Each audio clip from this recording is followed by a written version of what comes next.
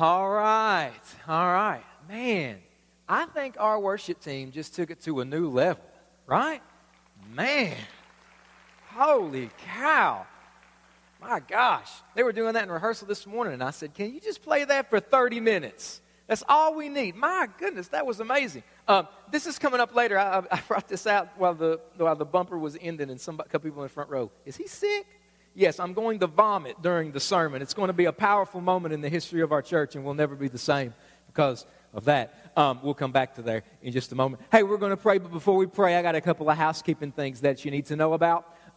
One is right after this service, a couple of you will remember Stephen Bell. Maybe a lot of you won't. Stephen was our worship leader that helped us launch Summit. He was with us for our first 6 months. And if you're hungry after today's service, him and his wife, they are adopting a baby from another country. The details on that, they don't really know yet, but it's a big deal, man. God is doing an amazing work through their life.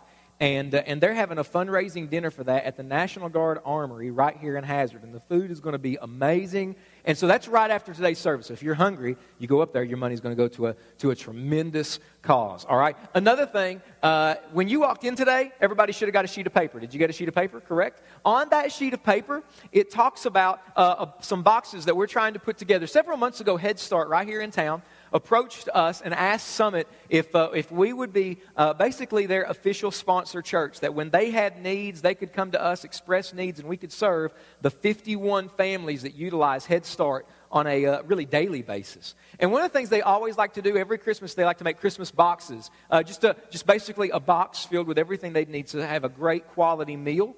And that's the very first thing they asked us to do. They didn't have anybody to step up that would be able to do that this year. And so we said we would love to do that. On the sheet that you got when you walked in are all the details about that. We're going to distribute those boxes to those families on December the 18th. You can bring in individual food items. You can prepare the box yourself, whatever. The information is there on your sheet. What you need to know, we need it by December the 16th. Okay? You can just simply bring it here to Summit. We'll bring it here with you to the forum. We'll have tables out there, or you can just leave it with one of our guest service volunteers. We'll have them ready to go to know what to do with it. But you can bring that with you. All the information is on the sheet. If by chance, maybe you came in late, maybe you missed a guest service volunteer, you did not get one of those, I'm going to step out on a limb and say there's some out there, and we want to get you one before you leave today, because this is a great opportunity to serve 51 families right here, okay? So just take that, and church, let's step up and let's make an impact in these families' lives this Christmas. Deal? Deal. All right. Hey, let's pray, and we're jumping in. Let's pray. Dear Jesus, thank you so much for today. And Jesus, thank you for what you are going to do right here in this room. Jesus, thank you for how you have you're just already at work. And God, I just think of the line that we just sang. God, we don't want to talk about you like you are not in the room. The biggest reality in the room right now is you. And so God, we want to look right at you. God, we want to hear right from you. God, directly from you, Father. We want to have an encounter with you, because every time that happens, we leave different.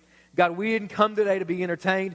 We came for nothing less than Jesus. Some people came, they might not even put that label on there, but they came searching for something. Maybe they got invited, they feel like their life's falling apart, and they're searching, they're crying out for something. Jesus, you are who they are after.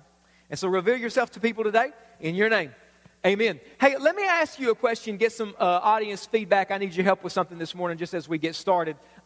And you answer this by raising your hands, and I have to admit it might cause some conflict in some homes today, but I'm not going home with you, so it really don't matter to me. But wives, let me talk to the married women in the room. Married ladies in the room. Let me ask you a question. You answer this about your husband, just raising your hand. All right, that's all I want you to do. If this is true about your husband, raise your hands. How many married women in the room, by raising your hand, would say, my husband hates to ask for directions? Raise your hand right now. I see those hands. Hallelujah. Praise God. We can have the invitation right now. Look at all these hands. Revival. Right. All those hands. The husbands are looking at their wives. No, I don't. Right? So we have marriage counselors in the back for you today. But so there we go, right? So your husbands hate to ask for directions. Here, let me just try to make all the men feel better who now either are bitter at their wives or hate this church. Let me just try to make all of us feel a little bit better. How many people in general, so not married, doesn't matter if you're married, single, men, women, I don't care who you are. How many people in general, by raising your hands, would say, I hate asking for directions? Raise your hand. Raise your hand right there. Okay, there you go, right there. Let me do another survey. How many of you, you get something new, you purchase some kind of furniture or some kind of product, Christmas coming up, you open something up, and it says, read directions before use. How many of you never read directions? There we go.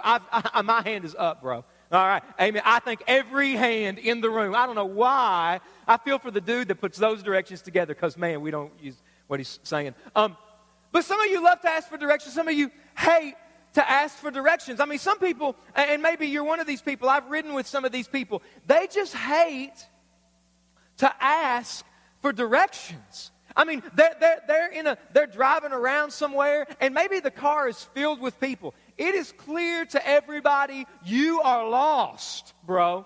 You don't know where you're at. But some people, maybe you're one of these people, you'll drive around for hours refusing to admit you don't know where you're at. You refuse to admit you're lost. You're just driving around. I want y'all to see everything that's here. That's what I'm doing. I know where we're going. You don't know where you're at. You're lost, right? Others of you, man, you love to ask for directions. Like you will ask for directions at the hint of a wrong turn.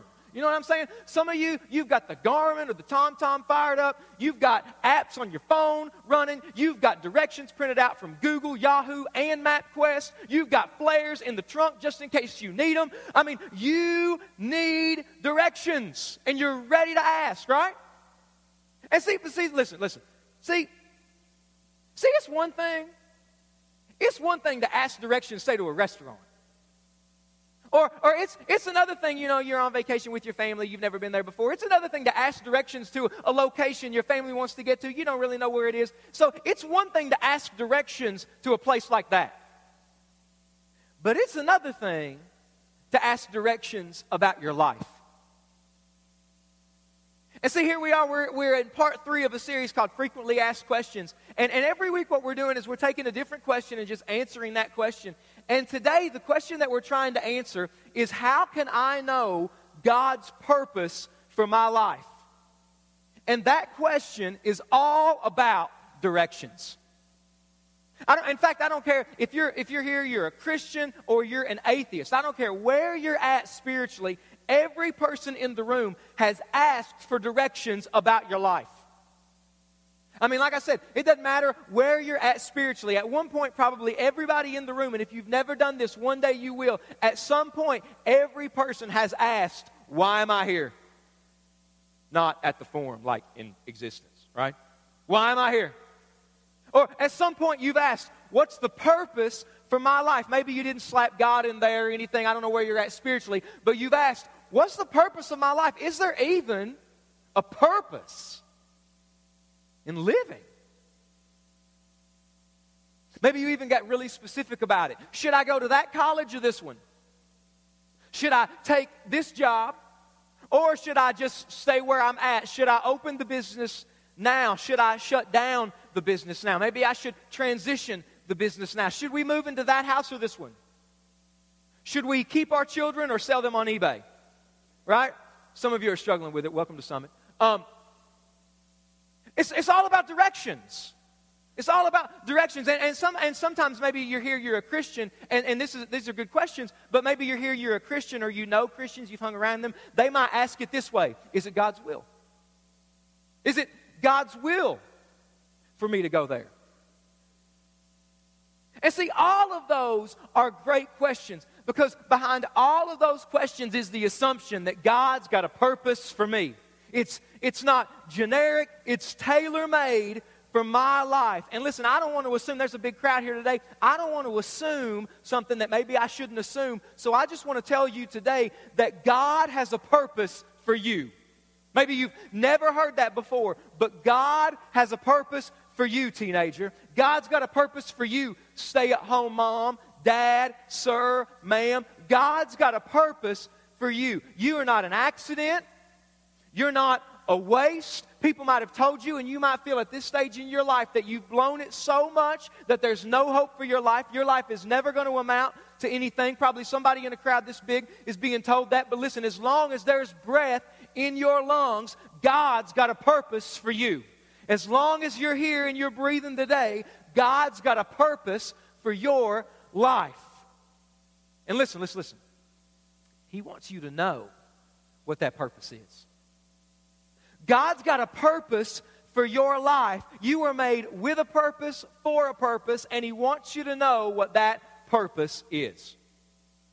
So today we're going to try to answer the question, how can I know God's purpose for me? So if you've got a Bible, I want you to take your Bible, and I want you to open up your Bible to Jeremiah. Jeremiah, if that's new to you, you don't know where that is, hey, just don't be ashamed to open up Table of Contents and find that. It's a really big book towards probably the back part of the Old Testament. Jeremiah chapter 29, verses 10 through 14. Now, if you have been a Christian for any length of time, there's going to be a verse in here that's extremely popular. A lot of Christians even call verse 11, we'll read it in just a minute, their life verse, meaning it's their favorite verse in the Bible. It's the verse that just applies to their life. Just feel like God's given them that verse. And so there's a verse we're going to read in here that's extremely popular. But Jeremiah 29, 10 through 14. And hey, if you don't have a Bible, don't worry about it, because the words are going to be up here on the screen behind me, I think, in just a few moments. And we say this every week. If you don't have a Bible by chance, you don't have a Bible, or maybe you've got one, you just have a hard time understanding. When you leave today, in fact, they're there right now. When you leave today, in the back of the auditorium, we've got a free Bible for you, and we want you to take one. You don't need to tell anybody, ask anybody. You don't need to act shady about it, pick one up and put it under your coat. Just take a Bible. All right, bro? Just take the Bible. All right? Nobody's getting shot for taking Bibles. I almost said stealing Bibles. You can just take them. All right? But so go ahead, Jeremiah 29. Hopefully you've got that. Maybe you've turned it on your mobile device, iPhone, whatever it is. Jeremiah 29, 10 through 14. We'll read this, and then I'll come back and I'll kind of set the stage for what's going on here. It says this: "For thus says the Lord, when 70 years are completed for Babylon, I will visit you, and I will fulfill to you my promise and bring you back to this place." Let's stop right there so that you can know who the you is. The you is God's people, Israel. And instead of being in the land where they thought that God was telling them that they would be with Him for their entire existence, they were now slaves. Felt like they've been separated from God. That word that we read there, exiles, that word means slaves. And in fact, they're slaves in Babylon. At this time, this was the sin city of sin cities. What happens in Babylon, it doesn't stay in Babylon. That's a bad place to be. There's God's people right in the midst of Babylon. And so they looked around, and their thought was, God doesn't have a purpose for me. God makes some big promises to us earlier, but God's up and left us, and He's forgotten about us, and so God's coming to them and saying, no, I haven't forgotten about you. I'm right here with you. Here's verse 11, the really popular one. "For I know the plans I have for you, declares the Lord. Plans for welfare and not for evil, to give you a future and a hope. Then you will call upon me and come and pray to me, and I will hear you. You will seek me and you will find me. When you seek me with all your," this is a big word, heart. We're going to come back to that. "I'll be found by you, declares the Lord, and I will restore your fortunes and gather you from all the nations and all the places where I've driven you, declares the Lord. And I will bring you back to the place from which I sent you into exile." And so here's God's people, and they're slaves in Babylon, and they're confused because it looks like God doesn't have a purpose for them. They're heartbroken. They're disappointed because they feel like everything that God had told them and God wanted to use their life, it looks like it's not going to become a reality. Maybe that's where you're at. You thought that God was going to use you, use your family, use that business, use that decision in a big way. It's not turning out the way that you thought that it would, and you're at a point in your life, your family's at a point, and you're asking, what's God's purpose for us? Because it looks like He doesn't have one. It looks like God's just forgotten about us, and that's where God's people are. And God comes to them and He says, hey, listen, I know where you're at, okay? I know you're in Babylon. I know you're slaves there. I know you're heartbroken. And then He says, verse 11, here's what I want you to know. I have a purpose for you, God says. I know the plans I have for you, declares the Lord. Plans to prosper you and not to harm you, plans to give you a hope and a future. And when they heard that, man, when they heard that, they probably got fired up. When they heard that, they probably started chest bumping because that verse is just dipped in awesome sauce, man. They loved that because that's what they wanted to hear. God's got a purpose for us. Oh, it's not over. Oh, that's great. He's got a future for us. He's got a hope for us. God, thank you. You can go home now. And maybe that's where you're at. Oh, I just needed to be reminded of that. Thanks. Let's shut up and let's go to the house because I'm done. But see, God's not done talking. Because God says in verse 11, hey, listen, I've got a hope for you. I've got a future for you. I've got a purpose for you. And then he continues, and the main thing that he says is in verse 13. Let me read verse 13 one more time. Verse 13 had to blow them away when you're thinking about what's God's purpose for me, because God just says something out of nowhere. He says this, you'll seek me and you'll find me when you seek me with all of your heart. God says, hey, I've got a purpose for you. I've got a future for you. And here's my purpose, to get more of your heart. If you want to know your purpose, my purpose for you, Israel, if you want to know God's purpose for you, God's purpose for you, chief and foremost, top of the list, is to get more of you. It's to get more of me. It's to get more of our hearts, God says. You want to know your future? You want to know your hope? You want to know the purpose I have for you? God says, hey, listen, you'll seek me and you'll find that purpose when you seek me with all of your heart. I want more of you. See, from God's vantage point, this is so important, man. Maybe you need to write this down if you're taking notes. From God's vantage point, everything else is secondary to Him getting more of us.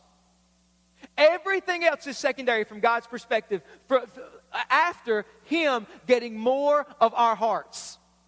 In fact, the Bible's got a word for that. The Bible's got a word for it. In the New Testament, it's a really big word. If you say it at lunch, maybe people will think you're smart, even though we all really know the truth. It's the word sanctification. Okay? Let's all say that together just so that we can sound really smart. On three, sanctification. 1, 2, 3. Some of you are like, shlabla-dooba-da. Shlabla-da? Sanctification. Let me define that for you. Sanctification simply means this. When you give your life to Jesus, when you become a Christian, God starts a process in your life of transforming you, of making you into a different person. He begins the process of getting more of your heart. And that process is called sanctification. In fact, in 1 Thessalonians chapter 4, it says this. This is God's will for you, or God's purpose for you, your sanctification. And sanctification is the process of God making us more like Jesus. Not that we become little gods or little Jesuses or anything like that, but God wants to make you into a person that totally loves Him. God wants to make me into a person that totally trusts Him because He knows right now I'm not there. God wants to make us into people who totally worship Him. And that process is a process of Him getting more of our hearts. See, think about it this way. When we come to the question, hey, God, what's your purpose for my life? All of the questions we have about God's purpose for us are what questions, aren't they? God, what job should I take? God, what person should I marry? God, what house should I live in? God, what's the next step? And listen, those things matter to God. God cares about the job some of you are thinking about taking. God cares about the move some of you are in conflict about whether you should make it or not. God cares about the school that you go to. But listen, at the top of God's list, His concern is the kind of person you're becoming. So listen, God cares about the job, but if God doesn't get more of you in the midst of the job, you took the job for the wrong reason. Because God wants to use that job to make you more like Jesus. God cares about the school that you go to, but if God doesn't get more of you at the school, you picked it for the wrong reason. Because God wants to use the school to make you more like Jesus. God's purpose for us, first and foremost, is to get more of us. And so I was thinking through this and just praying through this because I knew we were going to talk about this today. And here's what I believe that God laid on my heart today. I believe that when you answer the question, Mark, how can I know God's purpose for my life? I think you can answer that question with one word. I don't care who you are. I don't care what stage of life that you're in. I think that you can answer the question, what's God's purpose for my life, with one word. It's the word surrender. Surrender. The more I surrender myself to God, the more He gets hold of me, and the more God gets hold of me, I'll walk in His purpose for me, because His purpose is to get more of me. I heard a guy named Henry Blackaby. He wrote a book called Experiencing God, and he says this: if you walk with Jesus today, you'll be in God's will tomorrow. I mean, think about it this way. Do you really think that you can be completely surrendered to God and miss God's purpose for your life? No. So if you want to know God's purpose for your life, it's all about surrender. And in fact, what I want to do today, I want to talk about 3 areas that you and I need to surrender to God. 3 areas that you and I, that God wants His people right here in Jeremiah to surrender to Him, and God wants us to surrender to Him today. So if we want God's purpose for our lives, if it centers on surrender, then God wants to talk to us today about surrendering 3 areas of our lives to Him. So here we go. If you're taking notes, you need to write these things down. First area that God wants us to surrender to Him is our comfort. It's our comfort. First area that we need to surrender to God is the area of our comfort. Because God wants to get us to a place where He is our comfort, where He is our refuge. So if I'm going to surrender myself to God, if that's His purpose, let's start with surrendering my comfort to God. Because did you know this? Did you know that God might call you and your family to take a job that pays less than what you're making now? Did you know that? Did you know that God might call you to downsize? See, I don't know where it came into the church that God would never ask us to do anything hard. Really, we should ask ourselves this question: when has God ever asked anybody to do anything easy? Right? God comes to this, maybe you don't know the Bible, but for those of you who do, you've probably heard a little bit of these stories. God comes to a guy named Noah, right? And God says to Noah, hey Noah, it's going to flood. And Noah looks back at God and says, what? Because the Bible says it had never rained. Never rained. Hey Noah, it's going to flood. It's going to what? What's a flood? It's water. What? Don't worry about it, bro. Don't worry about it. But here's what you need to do. You need to build a boat. A what? Don't worry about that either, bro. Once you get you and your boys and go to the hardware store and get some tools, get some wood, because you're going to need a bigger boat. You're going to need a big boat, bro. Trust me. I don't even know what it is, but I'm going to build this boat. That's hard. It doesn't make sense. I'll give you another example. Abraham.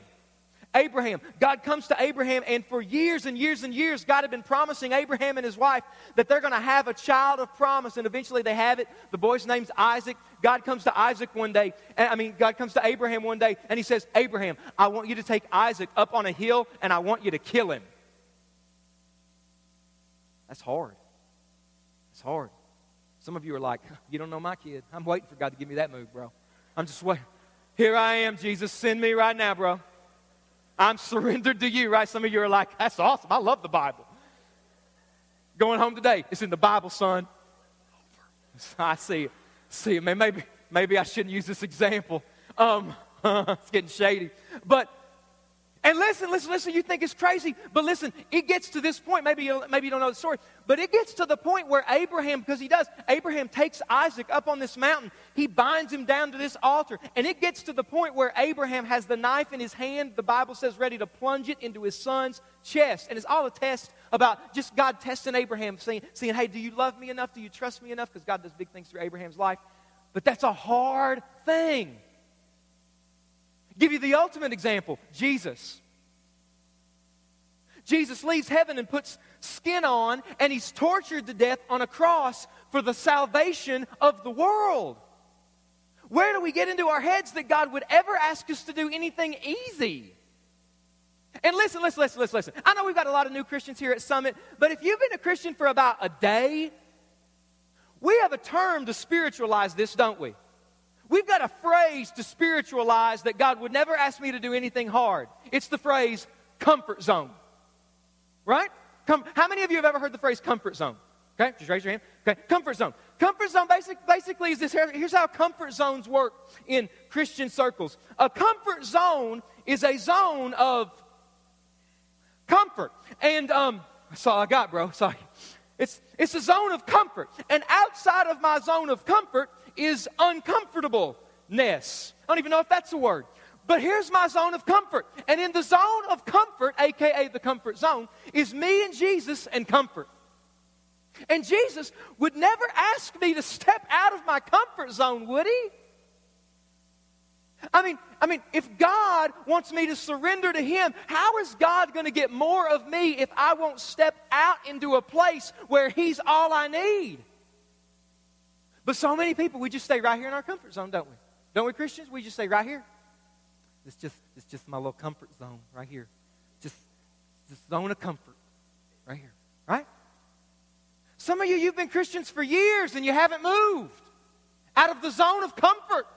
Like Jesus died and he says, here's your lazy boy. Sit back and relax, bro. I'm carrying the weight, man. Right? Let me ask you this question. Don't answer this out loud. Don't answer this out loud. But let me ask you a question. What's the thing that if God asked you to do, it would freak you out? Oh, man, it got real quiet. What's the thing that if God asked you to do, it would freak you out? Maybe it's forgive that person. Maybe it's invite that guy, that coworker, that friend in your class to Summit, or that crazy uncle man's coming over for Thanksgiving. Oh my goodness. And God is already telling you, you need to tell him about Jesus. And you're scared to death. Hey, listen, maybe it's praying out loud. Maybe it's going and doing a certain thing. Here's what I would say to you. Whatever that thing is, if you can do it in the next 7 days, do it.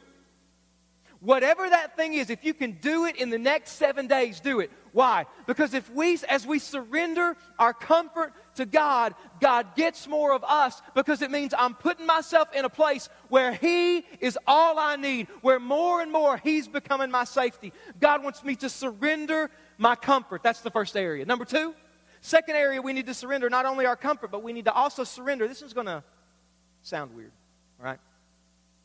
We need to surrender that thing. That thing. We need to surrender that thing to God. You say, what in the world does that mean? Let me try to explain it. And I'll use an illustration I used several months back here at Summit, but several hundred people have come since I used it, and a lot of people have used it in conversation, so I think it stuck with some people. How many of you guys have cabinets in your house? Raise your hand. Cabinets in your house? Okay, that's a weird question. I know. Just track with me for a second. Everybody's hand went up. And I bet if I went to your house, you'd show me the cabinet where the plates are, right? You'd show me maybe the drawer where your utensils go. You'd show me where the cabinet is where you put your pots and pans. Everything's in a cabinet. Nothing touches each other. Everything's in its own cabinet. A lot of people try to live that way. Here's my marriage. Here's my job. Here's my kids. Here's my finances. And God, I'm going to give you this cabinet right here. And God, you can touch a lot of stuff in these other cabinets except for this thing right here. God, you can't touch this thing right here. You can't even get close to it. You can't talk to me about it. You can have all of this other stuff, God, but you can't have this thing. I wonder if there's anybody in the room that has this thing that God can't touch. There's a thing in your life and you're looking at it and you're saying, God, no. You can't have that, God. Listen, let's be real honest for a minute. Maybe for somebody in the room, it's a sexual relationship. You're not married to that guy. You're not married to that girl. God says that sex is to be between a husband and a wife within the context of marriage, and you are doing things that God says clearly not to do, but you're justifying it. You're trying to find ways why you're the exception to that rule. You're trying to find a way around it right now. God, you can touch a lot of stuff, but you can't touch that. Maybe it's your addiction. You struggle with that addiction for years. Your daddy was addicted, his daddy was addicted, and you're addicted. It just runs in your family. Making excuses for it. Say, I'll always be this way. I'll never change. God, you can touch a lot of stuff, but you can't touch my addiction. Maybe it's a decision you know that God wants you to make, but you're afraid to make. Maybe it's a decision that you know God is not wanting you to make, but you want to make it anyway? What is that thing in your life that you know that God wants to put His finger on, but you're trying to fight Him with it? You're trying to avoid that finger. You're trying to justify it. What is the thing in your life that you need to surrender today? Hey, maybe you're here and you can't find anything. Let me ask you this question. What is the thing in your life that if you lost it, you couldn't imagine living without it? What's the thing in your life that if you lost that thing today, you couldn't imagine living anymore without that thing? And I know we're in church and the spiritual answer is Jesus. But that first thing came to your mind is your answer. First thing came to your mind. And listen, you know what? Probably the thing that came to your mind is a good thing. But the Bible says that our problem is that we take good things and make them ultimate things. What is the thing that God is saying to you today? Hey, let's deal with that. Because around Summit we use a phrase all the time called next steps, just that God wants you to take your next step in your relationship with Him. But if there's a point in your life, an area where you're telling God no, there is no next step. You're stuck. The next step, if you're telling God no, is that you open your hand and you say, all right, God, let's begin to deal with this. But if you're here today and you're telling God no, you won't surrender that thing to Him, you're stuck. Because listen, there is freedom in surrender. There is freedom in surrender. How many of you, have you ever noticed you've been coming to Summit for a little bit? And I wish more people did this. Raise their hands when they sing. You ever seen that? You ever wonder why people do that? It's not because they just started using deodorant. They want their neighbor to know. Hey, bro, check this out, dude. Woo! Awesome, isn't it? That's not why. You know why they do that? And listen, it's not because there's something overly spiritual. There's like a beam coming down from heaven on them or anything like that. When you raise your hands, it's a sign of surrender.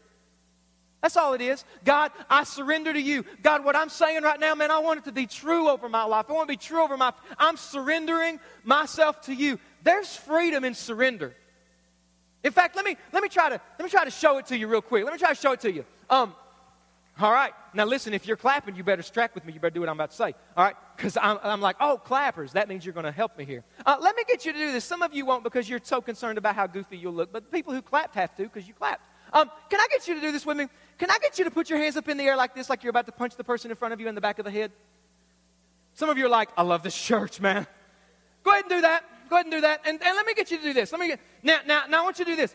Now, get real tense with it, all right? Do this. Just get real tense, man. I want to grit your teeth a little bit. Do this with your forehead.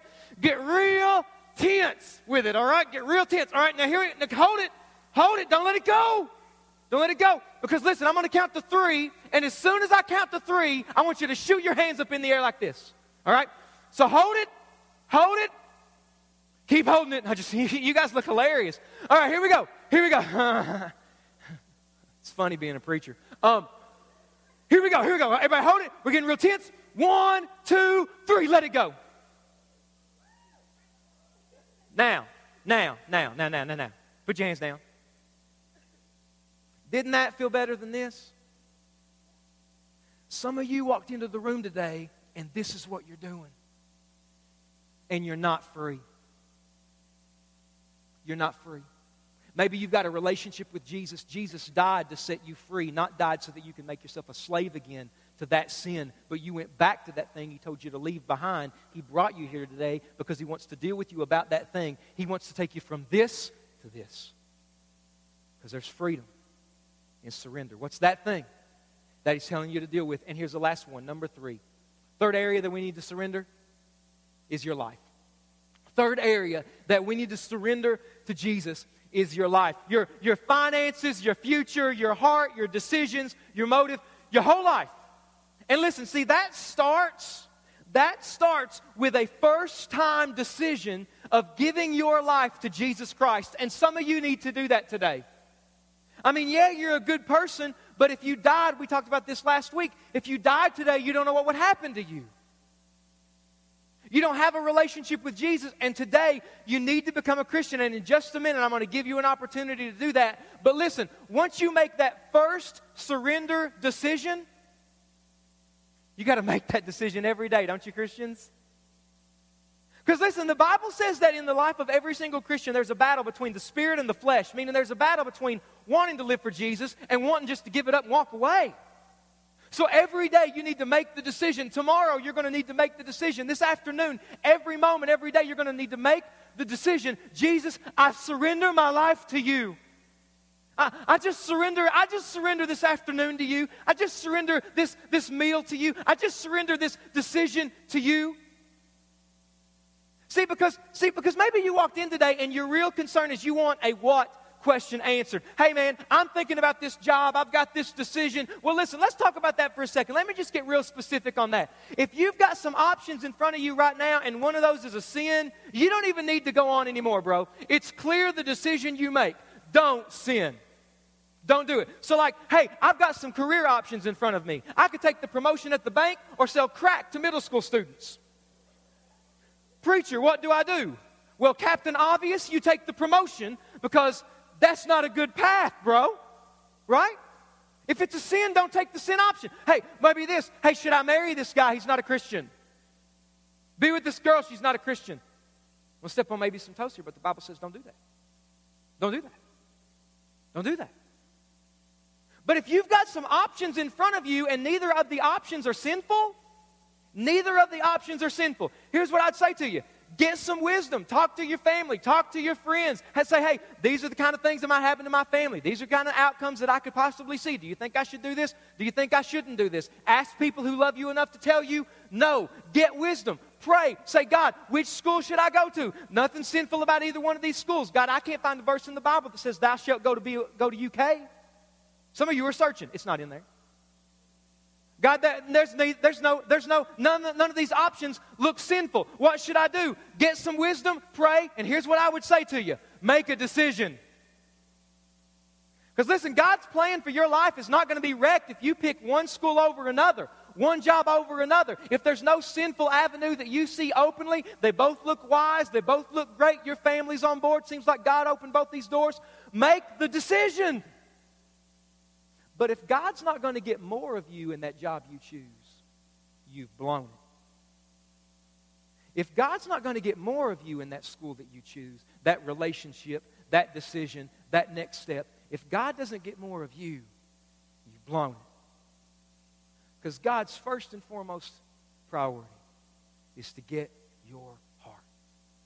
That's why we sang the song today, You Won't Relent. Because God won't relent till He gets every bit of us. See, I told you I wasn't going to puke. But I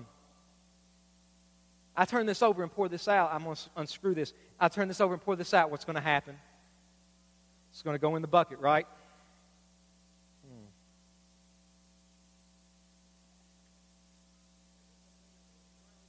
It's not happening, is it? Now, my front row here is giving me some advice. So you unscrew the lid. And look at that. Look at that. Just one little thing. Just one thing. Keeping this from going into that. One little thing keeps this from going to where I want it to be. But see, watch this. If I take this and if I remove it, now it does exactly what I want it to do. Just goes right in there. Just pours right out. See, God wants to pour Himself out in every life in the room.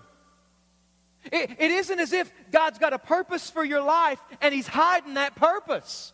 It isn't as if Father, Son, and Holy Spirit are in heaven and they're hiding it behind some curtain. God's already told you His purpose for you today. It's to get more of your heart. God wants to pour Himself out in your life. God wants to do great things through your life. But first, God wants to do a great thing in your life. And maybe the thing that's keeping God from pouring Himself out in your life is just one thing. Just one thing. What's your thing? For some of you, you need to surrender your life to Jesus for the very first time today. Today's the day. You've been running from God. You've been to church after church. You've made excuse after excuse. Oh, I need to stop doing this habit. Oh, I'm going to do that next week. No, you need to do it today. God says in the book of 1 Corinthians, today is the day of salvation. And listen, I don't know a lot of you, but here's what I would say to you. Today's the day of your salvation. Today's the day that you stop running and you surrender to God and say, Jesus, I am yours. I am done trying to live this life on my own. I am done trying to make this up on my own. This is too much for me to carry. The weight's too much for me to bear. Here's my life, take it. And He promises to do it. Christian, what is the thing that God is saying, hey, let's deal with it because I want to take you to the next level, but there's this deal. Maybe it's your comfort. Maybe it's your comfort. God's telling you to do something and you're scared. And you know what? That's how faith works. Because faith is putting yourself in a position where if God doesn't come through, you're toast. So of course you're scared. God's calling you to step out and trust Him. Do it anyway. Because when you take that step, you'll find He's right there waiting.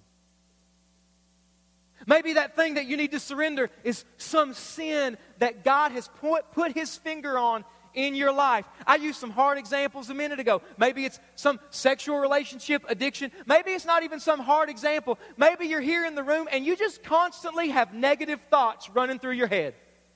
Just constant negative thinking. My life's never going to work out. God doesn't have a purpose for me. Hey, you know what? That's natural. I'm just not an optimistic person. I'm a realist. No, the Bible calls that unbelief. Because God does say He's got a purpose for you. Romans 8:28 says that all things will work together for the good. Maybe the thing that God wants to deal with is the fact that deep down you and He know you don't trust Him. You've got a relationship with Him, but there's some trust issues He wants to deal with today. What's the thing that you need to deal with that God has put His finger on saying, let's go, let's move, and let's surrender? Let's pray. Someone, let's pray together. Dear Jesus, we give this time to You. It's already Yours. It's already been Yours. We don't even have to ask for You to take it because it's been Yours the whole time. And so, Father, I believe right now You are at work in the lives of men and women. Right now You are. Right now You're at work. I believe that You're calling people to Yourself and You're speaking to people, and somebody in the room You're telling, it's time to come home to Me. It's time to begin a relationship with Me for the first time. There's Christians in the room and You're telling them it's time to deal with this thing. You've been making excuses. You've been trying to justify it. I know it's scary, but let's deal with it today because there's freedom in surrender. God, Your purpose is to get more of us. Get more of us right now. With every head bowed and with every eye closed, nobody is looking around. It doesn't matter if they are because none of these people are ultimate. Only Jesus is. Lights are down. Nobody can see. But here's my question for you. Let me talk to my Christians. Let me talk to Christians in the room really quick. Christians, has God put His finger on something today? Is God telling you, hey, there's this thing that you need to deal with. There's this thing. Maybe it's a thing that you need to get out of your life. Maybe it's a thing that for the very first time you need to confess to God and say, God, You're right. This is holding me back. This is that thing. I mean, it looks just as innocent as some piece of foil on the end of a Gatorade bottle. But it's holding me back. And Jesus, today, I want to deal with it. Teenagers, adults, is that you? If that's you, if you're here, you're a Christian, you'd say, God is dealing with me about a thing in my life. Right now, man, He's dealing with me about something. Would you raise your hand up right now? Nobody's looking, just raise your hand up. God is dealing with me about an issue in my life at this very moment. Hands are going up all over the room. Anybody else? Anybody else? You raise your hand up high. All the way in the back are hands. Anybody else? You're a Christian, you'd say, God is dealing with me about an issue right now. Here's what I would want to say to you. God wants to use other Christians in your life to help you take that next step, to help you fight that fight, and to help you to grow. And right now, hey, right now, I want you to know, man, you're in a safe place. Nobody here has it all together. Nobody here has it. Nobody here's perfect. But right now, we've got people in the back who want to talk to you and love you, and all they want to do is pray with you. Say, what are they going to do? All we want to do is pray for you and encourage you. Hey, take that step. Do what God is telling you to do. Listen, if you just raised your hand, I want you to stand up right now and go to the back and talk to somebody about whatever you raised your hand about. Go to the back right now. Christians, if you just raised your hand or you didn't raise your hand, I want you to go right now. People are moving. Doesn't matter if you're a teenager, middle school, I don't care how old you are, how young you are. If you've got a relationship with Jesus, He is dealing with you about something. You go to the back right now. People are moving. You just get up and go. You get up and go right now. Don't get to the car. More importantly, don't sit there and think, what are people going to think about me? Hey, what if you make that move and they see it and they say, you know what, I need to do the same thing, and they make that move and God uses you in their life. Make the move right now if you need to go and pray with somebody.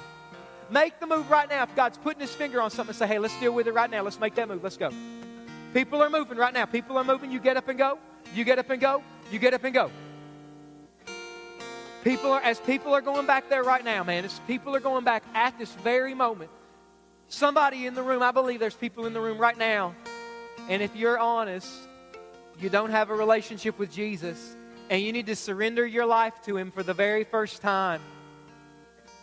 And you've been to a lot of church services just like this, but today's the day that you just surrender. And you just say, Jesus, I'm yours. I want a relationship with you. I want to live for you. Save me. If that's you today, if you want to begin a relationship with Jesus, I'm going to pray a prayer. And if you want to begin a relationship with Jesus, right there where you sit, you pray this prayer today. Say, Dear Lord Jesus, save me from my sin. Forgive me for all sin in my life. I want to live for you. I give my life to you. Thank you for dying for me. Thank you for coming back from the dead for me. Here's my life. Amen. With every head bowed, with every eye still closed, nobody's looking around. Did you just pray that prayer? Did you just pray that prayer? Or maybe you didn't, but you want to begin a relationship with Jesus. I'm going to count to 3, and as soon as I say 3, you raise your hand to say today, I want to begin a relationship with Jesus. 1, 2, no more running. Today is the day when you surrender. 3, raise your hand up right now. Anybody in the room who would say, I want to begin a relationship with Jesus Christ. There are hands in the main back, 2 hands in the main back. Anybody else? Anybody else? Listen, if that's you, if you just raised your hand or if you didn't, I want you to do the same thing other people are doing right now. Would you stand up and go to some people right there in the back of the auditorium? We want to pray with you. We want to give you a free Bible, a book in your hand to help you to take that next step. If you just raised your hand, say to the person next to you, excuse me, I've got some stuff to do, and just make your way to the back of the auditorium right there. Just do it right now. Do it right now. If you just raised your hand or you didn't, you make your step back there. But listen, don't let this opportunity go by. Don't let this opportunity pass you by. And this is an opportunity because God is moving. And I'm telling you, people are getting up and going right now. So don't miss out if God is telling you you need to do this. You do it. You do it. You do it. Summit, with every head bowed, with every eye closed. If you feel comfortable right now, if you feel comfortable, would you just lift your hands to heaven and let's pray together? Just lift your hands up right now. You don't have to. But if you feel comfortable, just as an act of saying, you surrender, Jesus, I'm yours. Summit, if you just raise your hand right now, if you feel comfortable as we pray and say, we're just praying, Dear Lord Jesus, we want to surrender ourselves to you. We want to surrender as a church. Jesus, a church fully surrendered in your hand is a dangerous weapon that can change the world, and that's what we want to be. Father, I pray that you take our lives and take our week and burn into us what we've talked about today, that your purpose is to get more of us, and we surrender because there's freedom in it. In Jesus' name, amen. Hey, let's thank God for what He's done here today and decisions that have been made. Man, for God just showing up. This is a special day right here at Summit. And listen, we're so excited to have you here today. And right now, if you would you just take your connection card and flip that card over? And any information that you would be willing to give us, just go ahead and fill that out. If you would want to serve at Summit, hey, check the volunteer box because we are always looking for more people on the team who can be a volunteer. And so you just flip that card over, check that box. Let us know any way that God spoke to you today. And in just a moment, we've got guest service volunteers that as you leave, they're going to collect those cards. You just drop those cards in the basket. And hey, here's a couple things for you. Connect is right here in this room, about 15 minutes. If you've been to Summit a couple times, you got some questions, just want to feel this thing out, man. See if this is a cult or not. It's crazy, right? Hey, thank you. But you just want to know, man, we'll just stick around. No strings attached, not asking you to fill anything out. If you're a first-time guest, please go out there to that table in your right. We got a free gift for you. Hey, love you guys. Let's stand up. Our band's going to dismiss us. Next week, the question is, how can I know if I'm a Christian? It's going to be a big deal. Bring somebody with you. Love you guys. Play them out. Cool. Mark your calendars. January the 12th is going to be a concert right here in the Forum. Our very own Tim Ingles putting it together, the Rhett Walker Band. If you don't know, you better ask somebody. He's awesome. We need to support it. If we get a big crowd here, we'll get more guys coming in and in like that. So it'll be awesome. January 12th, write it down.